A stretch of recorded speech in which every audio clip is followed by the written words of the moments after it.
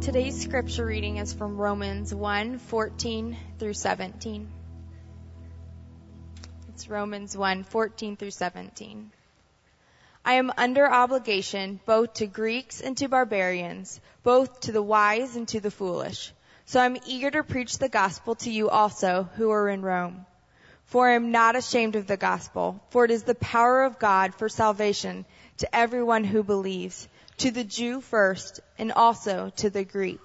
For in it the righteousness of God is revealed from faith for faith. As it is written, the righteous shall live by faith. This is the word of the Lord. Well, good morning, church. Glad you're here today. How many of you expected to be in the 8 o'clock service this morning and ended up here instead, huh? Took you by surprise, maybe? Did me. I flew in last night from San Antonio, Texas at 10:45, only to realize it's actually 11:45, and it was a kind of a moment. So glad you're here. Don't nap for the next 45 minutes, okay? Get your nap in this afternoon. Hey, Dave Moore mentioned, before we get in the text today, he mentioned that we'll be doing something after our Fresh Encounter service on Sunday night next week, which is our prayer time. We're doing kind of a congregational meeting of sorts. Some of you remember in smaller churches kind of have a quarterly business meeting. It's not really that, but what we are doing is want to just love you by giving you some information on what's going on in your church. Talk a little bit about that survey and other things that are happening in the ministry. So if you'd we'd love you to come on March 17th, pray, and then hear a little bit about what's going on in your church. All right. Let's ask the Lord's help now. Father, we thank you for this morning. We're so grateful that we get to be together, be under your word, and to be exhorted and challenged by the Holy Spirit through the revealed word of God. And we want to receive it today as what it is. It is the very words of God. And so I pray you help me today to be faithful to what this text says, and that you, Holy Spirit, would empower new levels of affections within our hearts for this matter of personal evangelism. We pray that over the next number of weeks there'll be a harvest of people who will come to faith in you, and there'll be an army of people who will be motivated to share Christ in ways that maybe they haven't done in a long time. And so we pray you would come now, help us, motivate us, empower us, we pray in Jesus' name. Amen. Today we begin a 4-part series on the matter of personal evangelism. And it's part of a bigger picture strategy that we have for 2013, some of which we've already told you about beginning of the year. There's 3 key things that we're working on this year. The first is the matter of discipleship. And that is that as we've grown to be a large church, we want to be sure that we don't forget the call from the Apostle Paul in Colossians 1:28 to present everyone mature in Christ. And so the vision of discipleship really simply is this, is that we'd love for you in a one-on-one relationship with somebody else to spend time in the Word and in prayer, just pouring your life into other people. You don't need a program. You don't need an official blessing from us. Just go and do it. Find somebody and pour your life into them, and be reminded that we're meant to walk together. And so we're doing some things, but more than anything, we want to call you to a vision of discipleship that we could present everyone mature in Christ. The second thing is in regards to multiplication. So we got discipleship, multiplication, and that relates to kind of College Park Next. And we have a research and development team that's looking into all of this for us. I'm really excited about what is in store for us, and it involves finding ways to reach the city of Indianapolis through a church planting strategy. In other words, College Park Next involves some of you leaving and going to help start new works in the city that we love and call home. Did you know that of all the metropolitan areas in the country, that Indianapolis has the fewest number of new church plants in it? Pretty remarkable. There's an unbelievable opportunity in front of us, and so we're looking into that, not only because of the needs of the city, but also the needs of us as a church. We think there's something healthy and right about regularly asking you to consider leaving the comfortable sort of congregation that you have here and consider starting something new. And then the third piece, and that's what we're doing today, is this matter of personal evangelism. And the bottom line is, as we thought about how to help all of us grow spiritually, we thought, there's very few things that we do in our walk and following Christ that are really more risky than sharing our faith. And when you're sharing your faith and kind of out there on the edge, you're more inclined to ask people to pray for you. You're more inclined to pray yourself. You're more inclined to read the scriptures. You ask good questions. There's sort of an edginess to what it means to be a follower of Jesus. And so we're taking the next 4 weeks to really just dial into this matter of what does it mean to be a person who's vocal about their relationship with Jesus. what we're asking you to do is to pray this particular prayer. We're saying, Lord, would you open a door? Would you then open my mouth? And would you open their heart? Praying that you'd open a door. Lord, give me an opportunity, and when that opportunity comes, help me to open my mouth and speak. And then, God, I'm going to trust you that you are the one who can open their heart. There's something really empowering about that prayer, because it means that you're anticipating that God wants to do something, praying that he'd even give you the boldness to speak, and then you're going to trust his sovereignty that he's going to take care of it. I mean, just so you know, you can't mess up a gospel presentation. Do you know that? I mean, even if you forgot the Romans road and you went to the Leviticus road, and you're like, wait a minute, where was this at? God can still redeem people through your messed up gospel presentation. So here's the deal. Pray that he'll open a door, and when he opens that door, just open your mouth and trust God. This is your work. You can't save people. God can. You can't convert people. The Holy Spirit can. But it's our responsibility to anticipate that God would want to open a door, that he'd want to have our mouths to be open, and that he works in and through us. St. Augustine said that without God, we can do nothing, but without us, God doesn't want to do anything. So the reality is God wants to work in and through us. He wants to do things in our lives, and we're the means by which he's called us to share the gospel.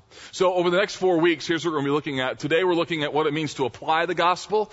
In other words, how do we make the gospel live and work in our lives such that we love it and are champions for it? Then next week, what does it mean to live the gospel? That God's placed you in strategic locations in the world. How are you using them? Third, what it means to share the gospel. We're going to give you 5 key words and help you know how to share the gospel effectively and quickly. And then finally, celebrating the gospel. This will all terminate on Easter Sunday, where we will celebrate the beautiful resurrected gospel. And it's my hope that over the next couple of weeks, you'll pray about maybe inviting somebody who's spiritually searching to join us on Easter Sunday or in the next number of weeks. Maybe you're even here today and you're spiritually searching. And we're just thrilled if that's the case, because you're going to hear very clearly what the gospel message of the Bible is all about. And just a real privilege to be able to share that with you. It's changed our lives, and we hope it will change yours.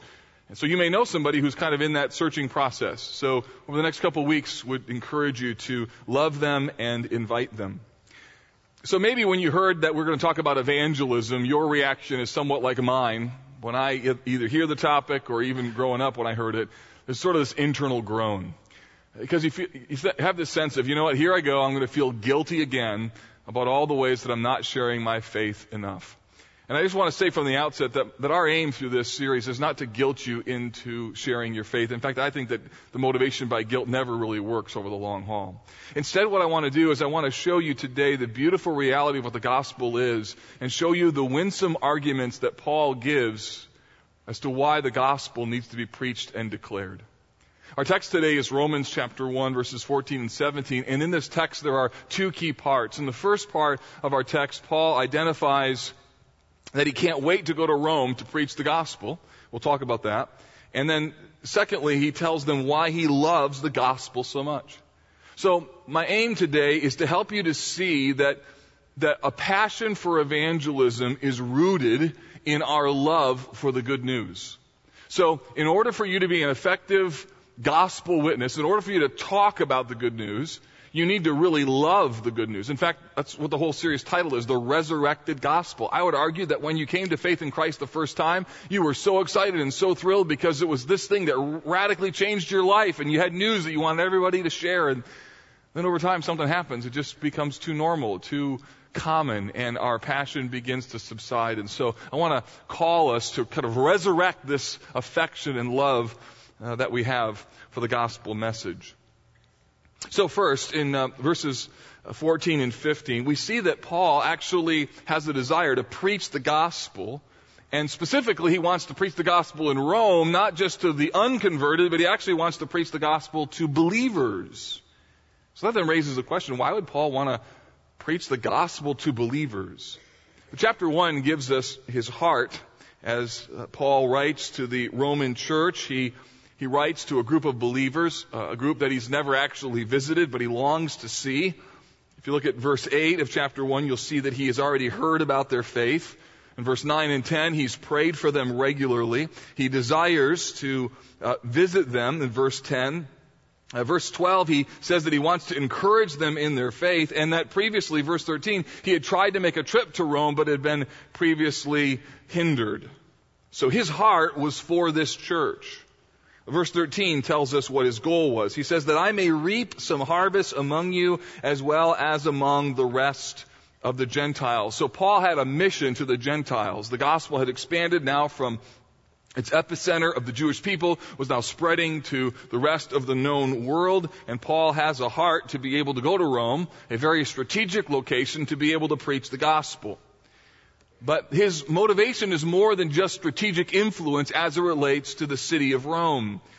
He felt an obligation to preach the good news to everyone.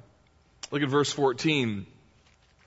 Text begins and it says this, I am under obligation both to Greeks and to barbarians, both to the wise and the foolish. So I'm eager to preach the gospel to you also who are in Rome. So Paul intends to go to Rome, and he intends to preach the gospel to those who have never heard it. That word barbarian means those who are non-Greek speaking. So Paul is saying, look, I'm under obligation to preach it to those who are part of the Greco-Roman Empire, and I'm under obligation to preach it to anybody who has not heard this message. To the wise and to the foolish. In other words, to people from all walks of life. But what's interesting is that Paul not only intended to preach the gospel to people who had never heard it, he specifically says, I want to come to preach the gospel to those of you who are in Rome, and specifically he's talking to people who are in the church. So talking about preaching the gospel is not just to those who have never heard the gospel. Certainly unbelievers need to know and understand the gospel.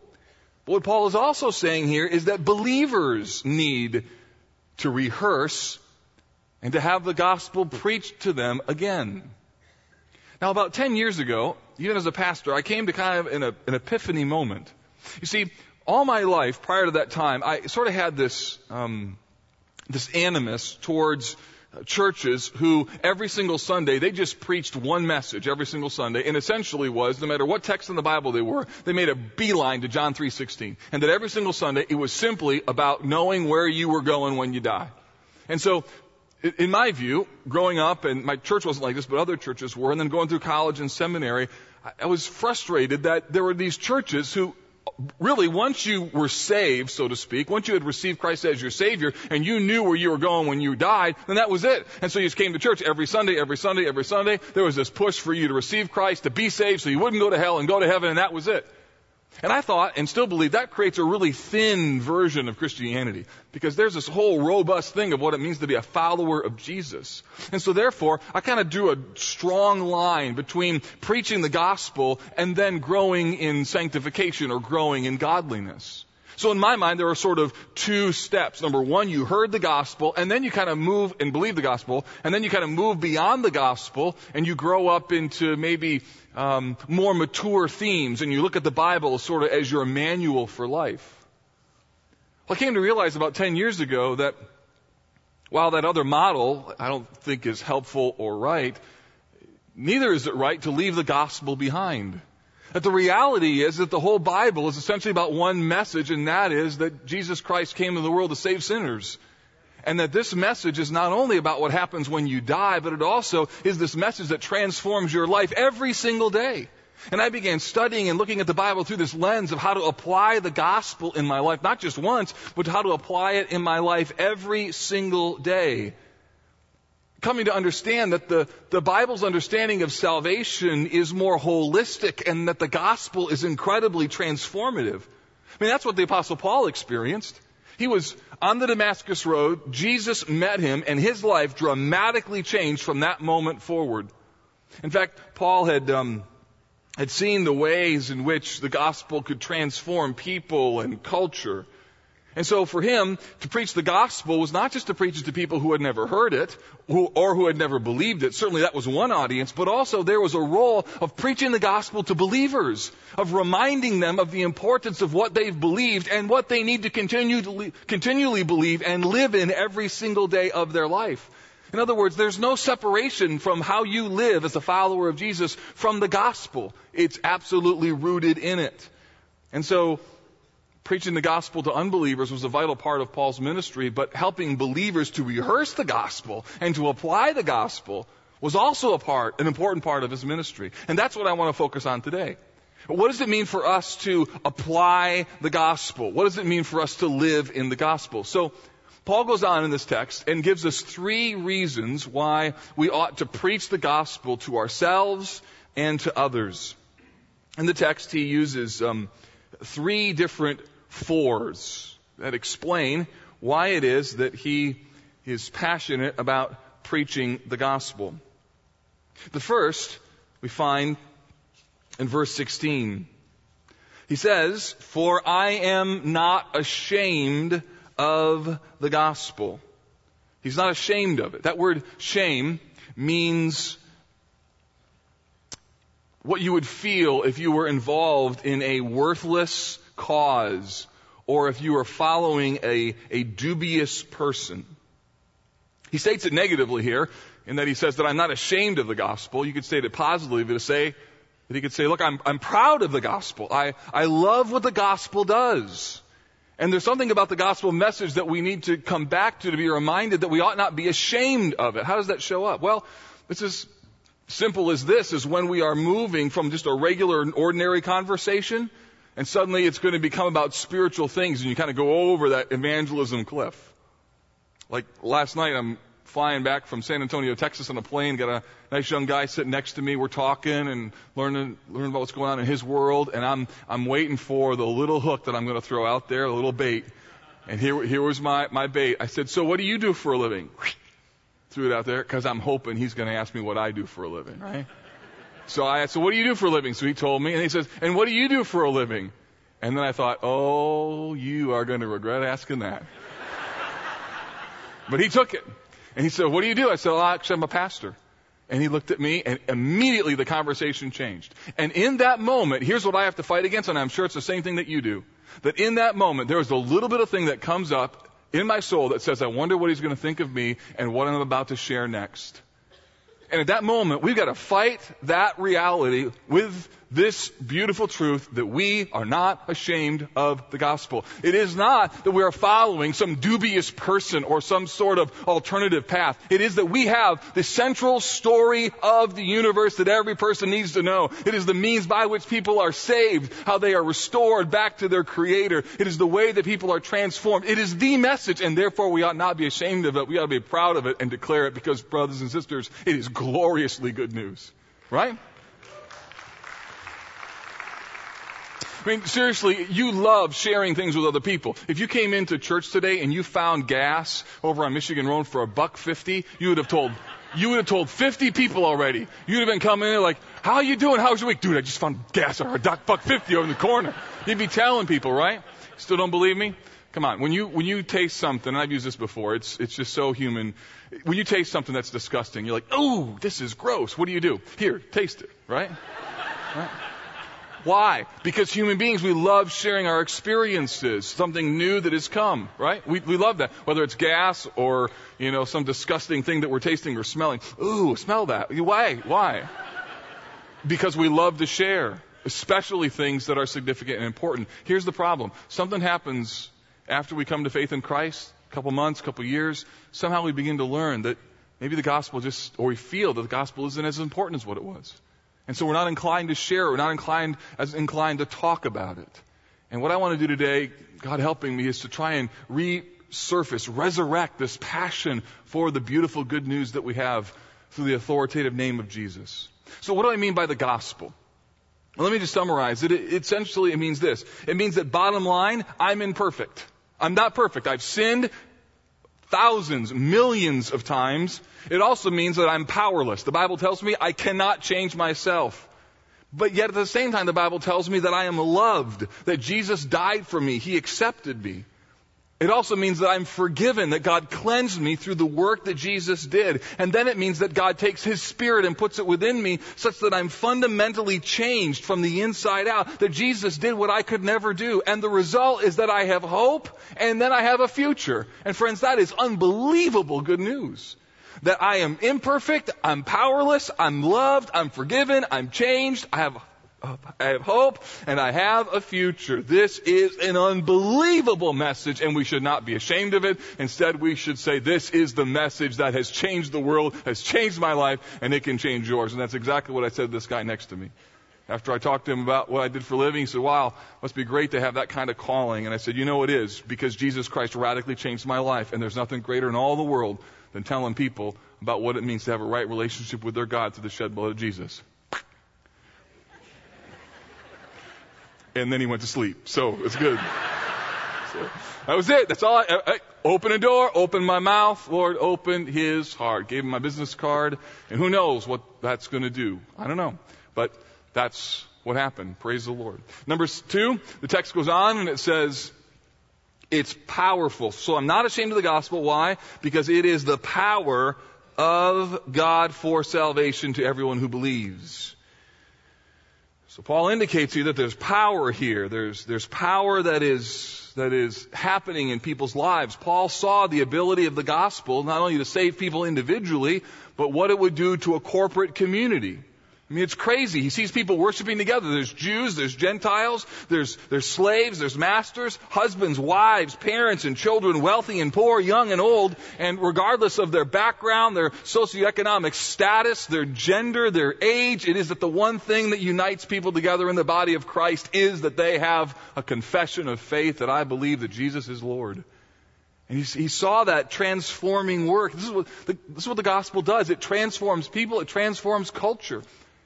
You want to see justice happen in a land? Have the gospel come to it, and justice will take root. Want to see a marriage restored? Bring the gospel in. You want to see parents and children walk in a manner that is wonderful and as God intended? The gospel needs to be at the center. And the reason this is so important is that if you don't understand and cherish the gospel, the reality is you are living in a way that God never intended for you to live.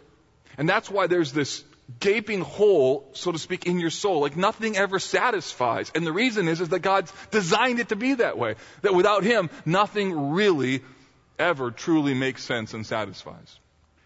The Bible says, delight yourself in the Lord and He will give you the desires of your heart. Meaning there's nothing more fulfilling in all the world than Him. So Paul experienced the power of this and then he never got over it. See, the gospel is not just about one's eternal destiny. The gospel is about your daily reality. In other words, don't think that once you just receive Christ that suddenly now you leave the gospel behind. Oh, no. No, you take the gospel with you every single day. You live in the gospel. You apply the gospel. That you're not perfect. So stop trying to be perfect. And get over the fact that you're not perfect. Because everybody knows you're not perfect, right? And say, I'm not perfect, but I'm in love with the King who is. That's what your identity comes from. Not from your performance, but from the promise of a God who loved you. In fact, the Apostle Paul, he had to live this way because Paul had a terrible past. Probably like you do. All of us have a past. You have things in your past you wish you could do over? Sure you do. Wish you had an opportunity to go back and make things right and rewrite your history, but you can't. So what do you do with that? You know what you do with that? You eclipse it with the story of the good news. So, I've heard it said before, when the devil reminds you of your past, remind him of his future. Well, I don't know. Don't get in the devil's face. But I'll tell you this. When the devil or your flesh reminds you of the past, you just preach the gospel to your own heart. When you feel accused, how could God love you because of all you've done? The answer is you're right. It's only because of His mercy. So Paul never denied his past. He just eclipsed it with the beauty of the gospel. Look at 1 Timothy chapter 1 and verse 12. If you have a copy of God's Word, you could turn there. You could look at it in the manuscript, or else you just listen. So if you don't know much about the Apostle Paul, he was a very religious man. He was a persecutor of the church at the time. He was on the wrong side of Jesus. And then God intervened in his life on the Damascus Road and showed him where he was going and how off he was. And so Paul converted to Christianity, and he went from persecutor to chief spokesman. And you got to imagine every church he went, there people were whispering, that's the guy who killed people in the name of the church. Can you imagine living with that baggage? Here's what Paul says in 1 Timothy 1 verse 12. I thank him who has given me strength, Christ Jesus our Lord, because he judged me faithful, appointing me to his service. Now check this out. Though formerly I was a blasphemer, persecutor, and an insolent opponent. I mean, that's a legit bad past right there. But I received mercy because I acted ignorantly in unbelief. And I love this. And the grace of our Lord overflowed for me with the faith and love that are in Christ Jesus. This saying is trustworthy and deserving of full acceptance, that Christ Jesus came into the world to save sinners, of whom I am the foremost. But I received mercy for this reason, that in me as the foremost, Jesus Christ might display his perfect patience as an example to those who were to believe in him for eternal life. And then notice he ends in doxology. To the King of ages, immortal, invisible, the only God, be honor and glory forever and ever. Amen. See what he does? He doesn't deny his past.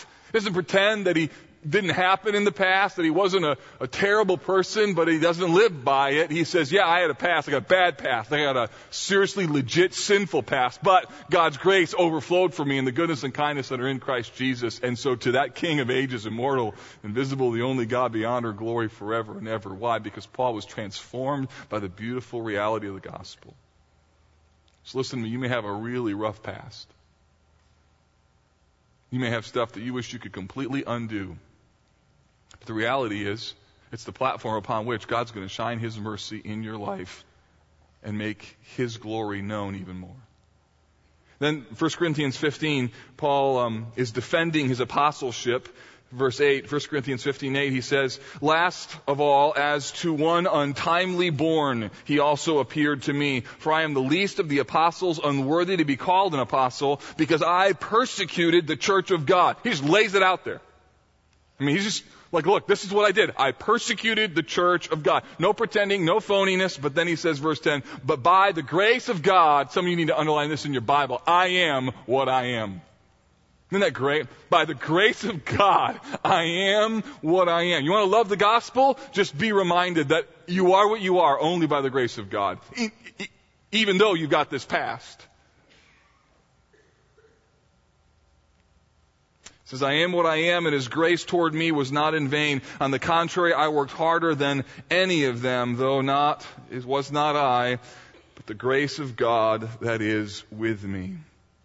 So Paul couldn't forget his past, but what he could do is eclipse it with the beautiful reality of the gospel. Paul was saved from his sins, but he was also saved from himself. That's the message of good news.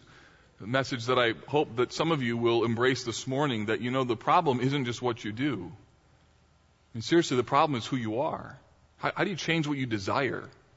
You can't. Only Jesus can change that. And then when he does, when you repent of your sins and receive him as Savior, then you apply this beautiful gospel to your life every single day. It's powerful not only once, it's powerful all the time. And if you experience the beautiful power of what the gospel does in your life every day, I promise you, you will be more inclined to talk about it. When you are celebrating the beautiful reality that you were a sinner and God saved you by his grace, that you have a past with a long track record, but God poured his mercy and grace over you, you will be more inclined to be able to give testimony of what it is that God has done.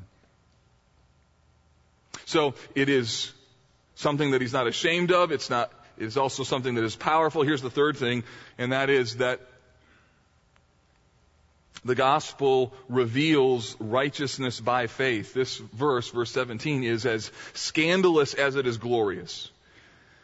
It's scandalous in the fact that the Bible reveals that righteousness comes to those who don't do anything.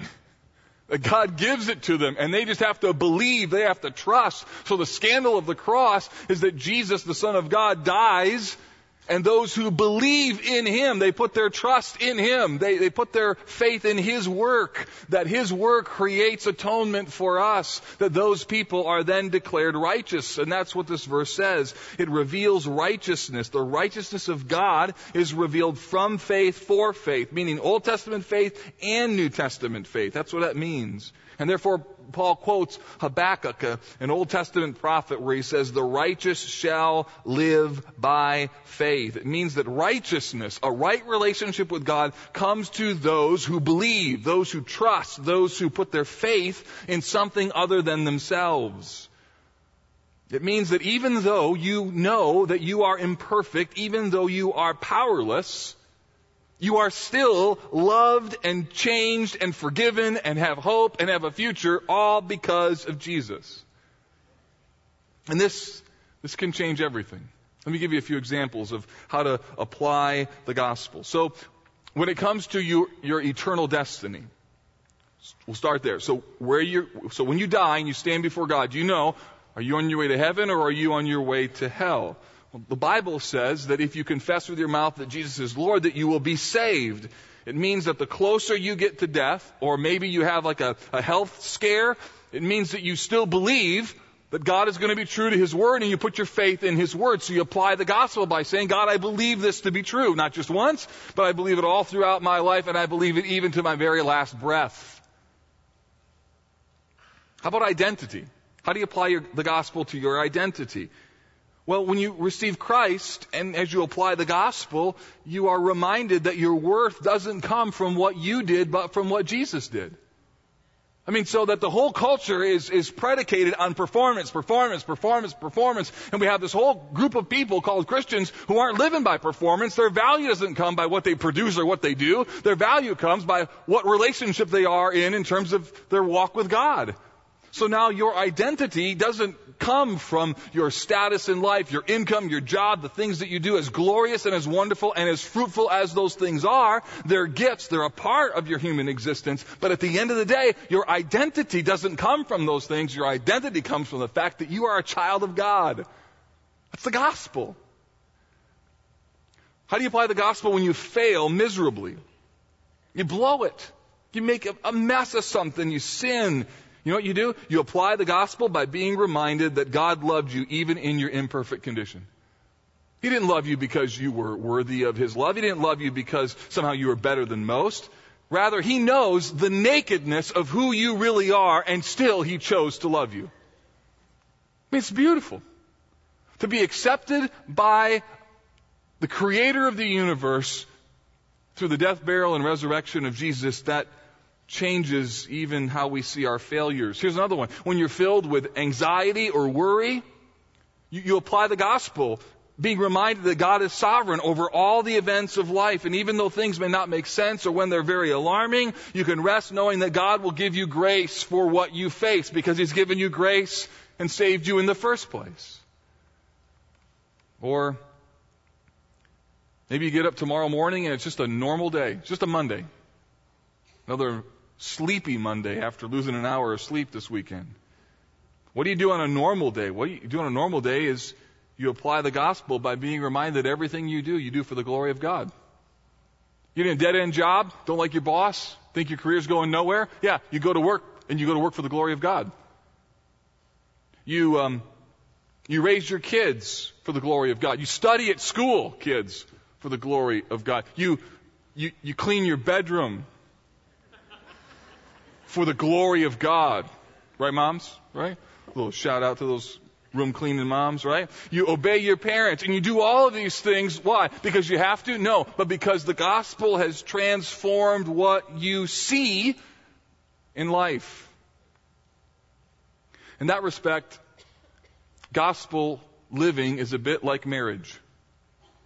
So this summer is our 20th anniversary. I can hardly believe I'm that old. June 25th, 1983, gave my vows to Sarah, and you know what I've discovered over the years?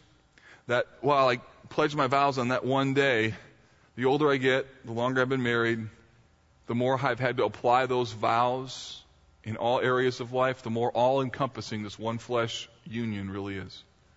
I mean, so I'm figuring out how to apply my marriage vows to every arena of my life. From things like decisions to doing dishes.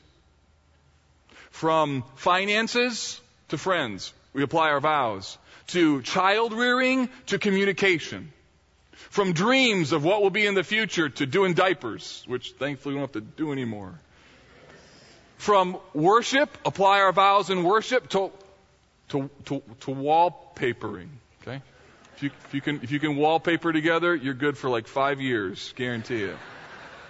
From affirmation to affection. So you apply your vows to all of these things. And the more I apply my vows, the more I live out every day what it means to have pledged my vows to Sarah, the better, godlier husband I really am. The same thing is true for the gospel, but in infinitely more glorious ways. Understanding the gospel is one thing, but it is entirely a different matter to apply the gospel. When you apply it every day, when you think about it, when you meditate on it, it becomes your identity, when it becomes your hope, when it becomes your passion, when it becomes your joy, you will not be able to contain yourself. So the challenge to motivate you today to share the gospel is not go out there because you have to, but instead to be able to elevate your affections and to help you to realize the beautiful reality of what has taken place in your life, for you to celebrate this life-transforming message that has fundamentally changed who you are, and this good news that everyone needs to hear, not just because it is God's word. That's one reason, but also because it is the one transforming word that everyone needs to know. This is good news. Good news that you have been fundamentally transformed. Good news that you were imperfect. That you were powerless, that you were loved, that you were forgiven, that you were changed, that you have hope and you have a future. To be able to celebrate, this is everything that I live for, and therefore it ought to be something that is on the tip of our tongue. I was thinking about this all weekend, just meditating on it, trying to put this into practice, experiment with it, being reminded, exhorted my own soul about the importance of the gospel. I was thinking about it, and as I said before, I was in San Antonio, Texas, was out to lunch with some friends, and we're going to some kind of backyard Texas barbecue restaurant thing. It was really, had every aspect of Texas you can imagine. Big hats, cowboy boots, twanging music, brisket, the whole 9 yards. As I'm coming through the line, I had some kind of crazy shirt on, and the lady at the counter said, "Well, that shirt says good morning." She said it with a little, "That shirt says good morning," something like that. And I've just been thinking about this all day. I couldn't help myself. Thinking about this all day. I couldn't help myself. And I said, actually, it kind of says hallelujah, doesn't it? Or maybe even praise the Lord. And she said, "Well, I guess you're a follower of Jesus, aren't you?" And I said, "Yes, ma'am, I am." And that's what happens. I couldn't even help myself. It just came out. Why? Because I'm meditating on, why? Take a shirt and say, "That shirt says good morning." Really? So you go into work on Monday and someone says, "So how was the weekend?" "Oh, it was great." But wouldn't you want to talk a little bit about what happened on Lord's Day?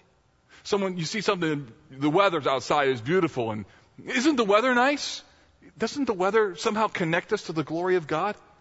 And the reality is we can connect all sorts of things to the beautiful reality of what God is doing. The problem is, though, is that somehow in our affections they begin to leak over time, and we don't have the kind of heart that we need to for the gospel, and we need to resurrect this gospel, resurrect it, and let it be what it was designed to be, the most life-transforming message in all of the world.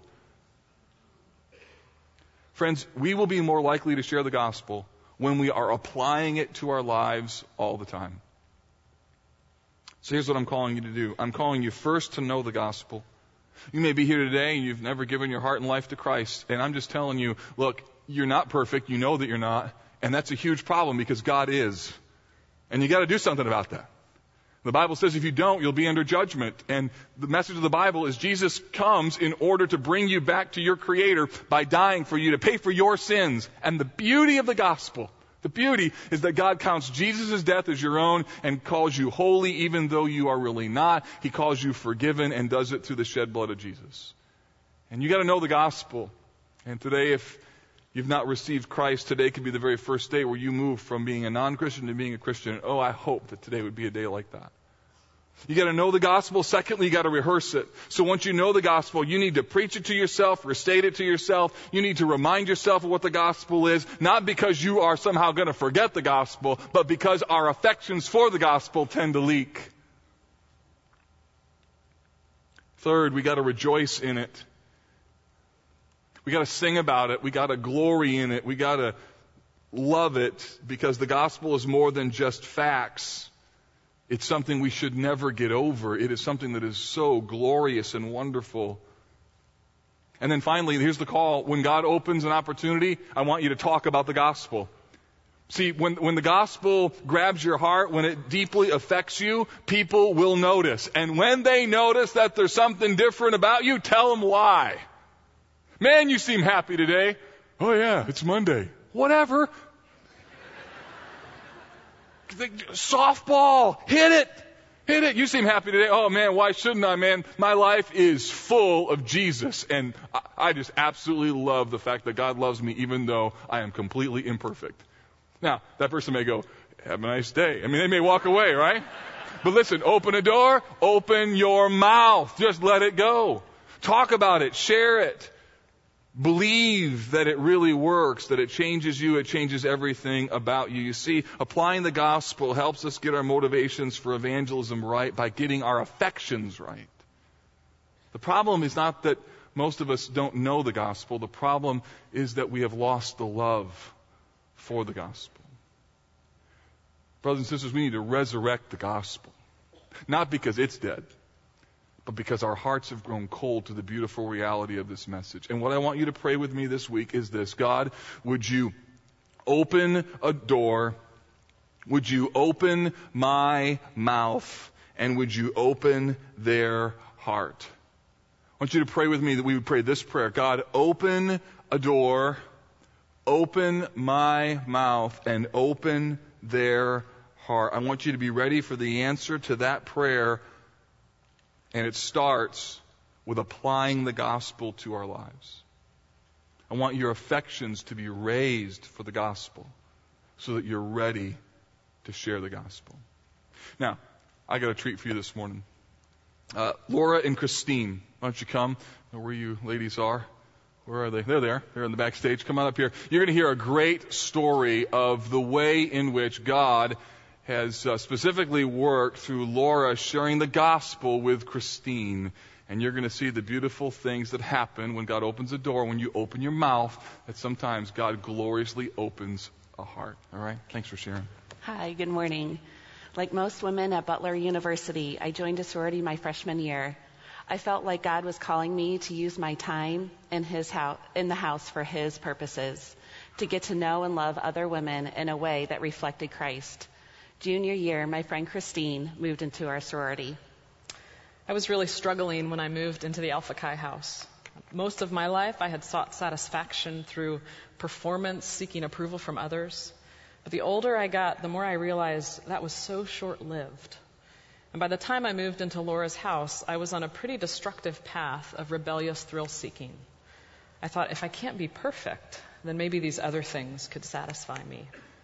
Christine and I were really different people, but it became clear early in our friendship that God was working in her life.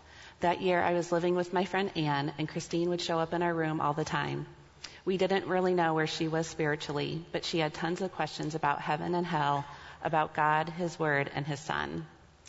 They didn't know where I was spiritually, and neither did I. Anne and Laura were just really gracious. I spent hours in their room, and they would just listen to me and love me. They would answer questions when they could, and they would be honest when they couldn't. I was desperately seeking for something, but I didn't know what. And one night, I have this really vivid memory of lying awake in the sorority house, just thinking over and over, what more could I possibly want? I was born into this amazing family. I'd had numerous opportunities every season of life, and here I was surrounded by great friends. I was so empty.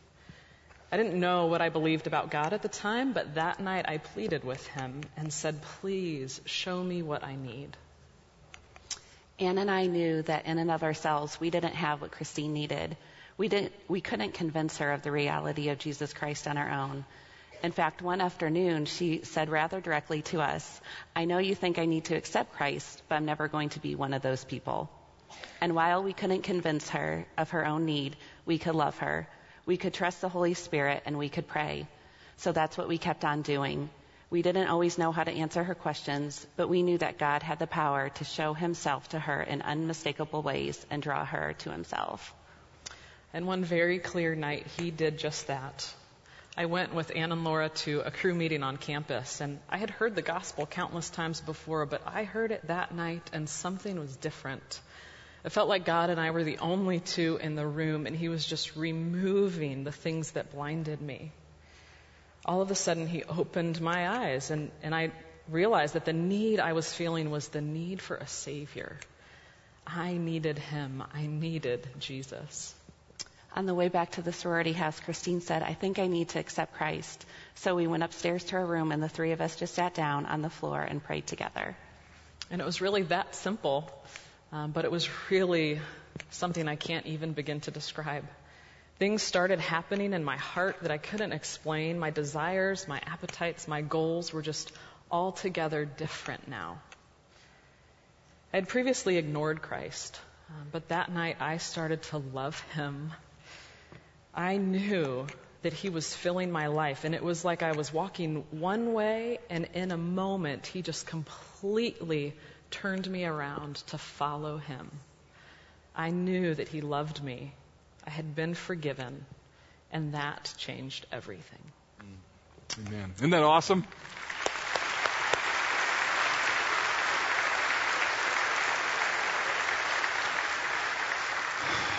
And there's a whole nother part of the story. In fact, elders, if you would come to the platform right now. So Laura shares the story of the gospel. Christine receives Christ, and she's a medical doctor and is being commissioned today to use her skills in the country of Pakistan and being sent out from our church. Isn't that wonderful? Praise the Lord.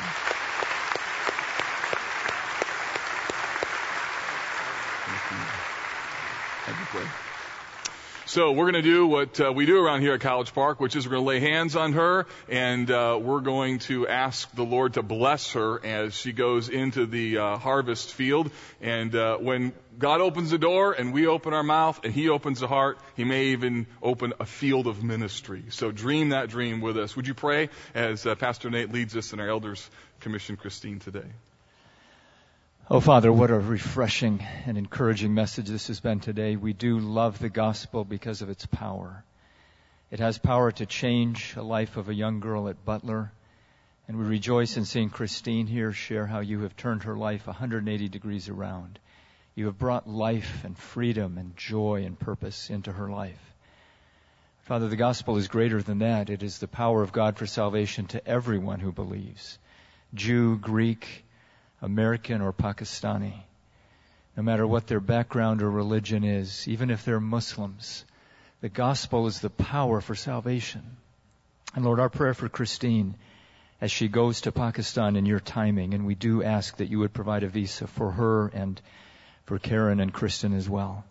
But our prayer is that she would go in the fullness and the power of the Holy Spirit, that she would take this powerful gospel, and through the love of her medical care, and through the words of her mouth, Lord, would this gospel transform Muslims in the country of Pakistan? Would it bring them from darkness to light, from death to life? Would you teach them that the gospel is from beginning to end by faith alone, and that these people who are trying to earn their salvation would understand that they cannot do it. We can never do enough, but you have done it all, Lord Jesus. So take that message. It's full in Christine's heart. And Lord, we pray that it might be full through her, that it might bear great fruit in the lives of many in the years to come. So we just commend her now and commit her to your grace, that the power that has changed her life would change a country for the glory of your name and for the eternal salvation of souls that you love. In Jesus' name we pray. Amen. Amen. Elders, just stay here for a moment if you would. Listen, if you need to talk to someone today about what it means to have a relationship with Christ, there'll be some folks up here afterwards. They would love to be able to talk with you. Or if you just feel convicted that it's been a long time since you either shared the gospel, and frankly, this idea of the resurrected gospel, you need affections for Christ and the gospel back. There's some folks up here who would love to be able to pray over you, asking for God to empower you in that labor. So God, open the door. Open my mouth, open their heart. All right? God bless you, College Park. I love you. Have a great day.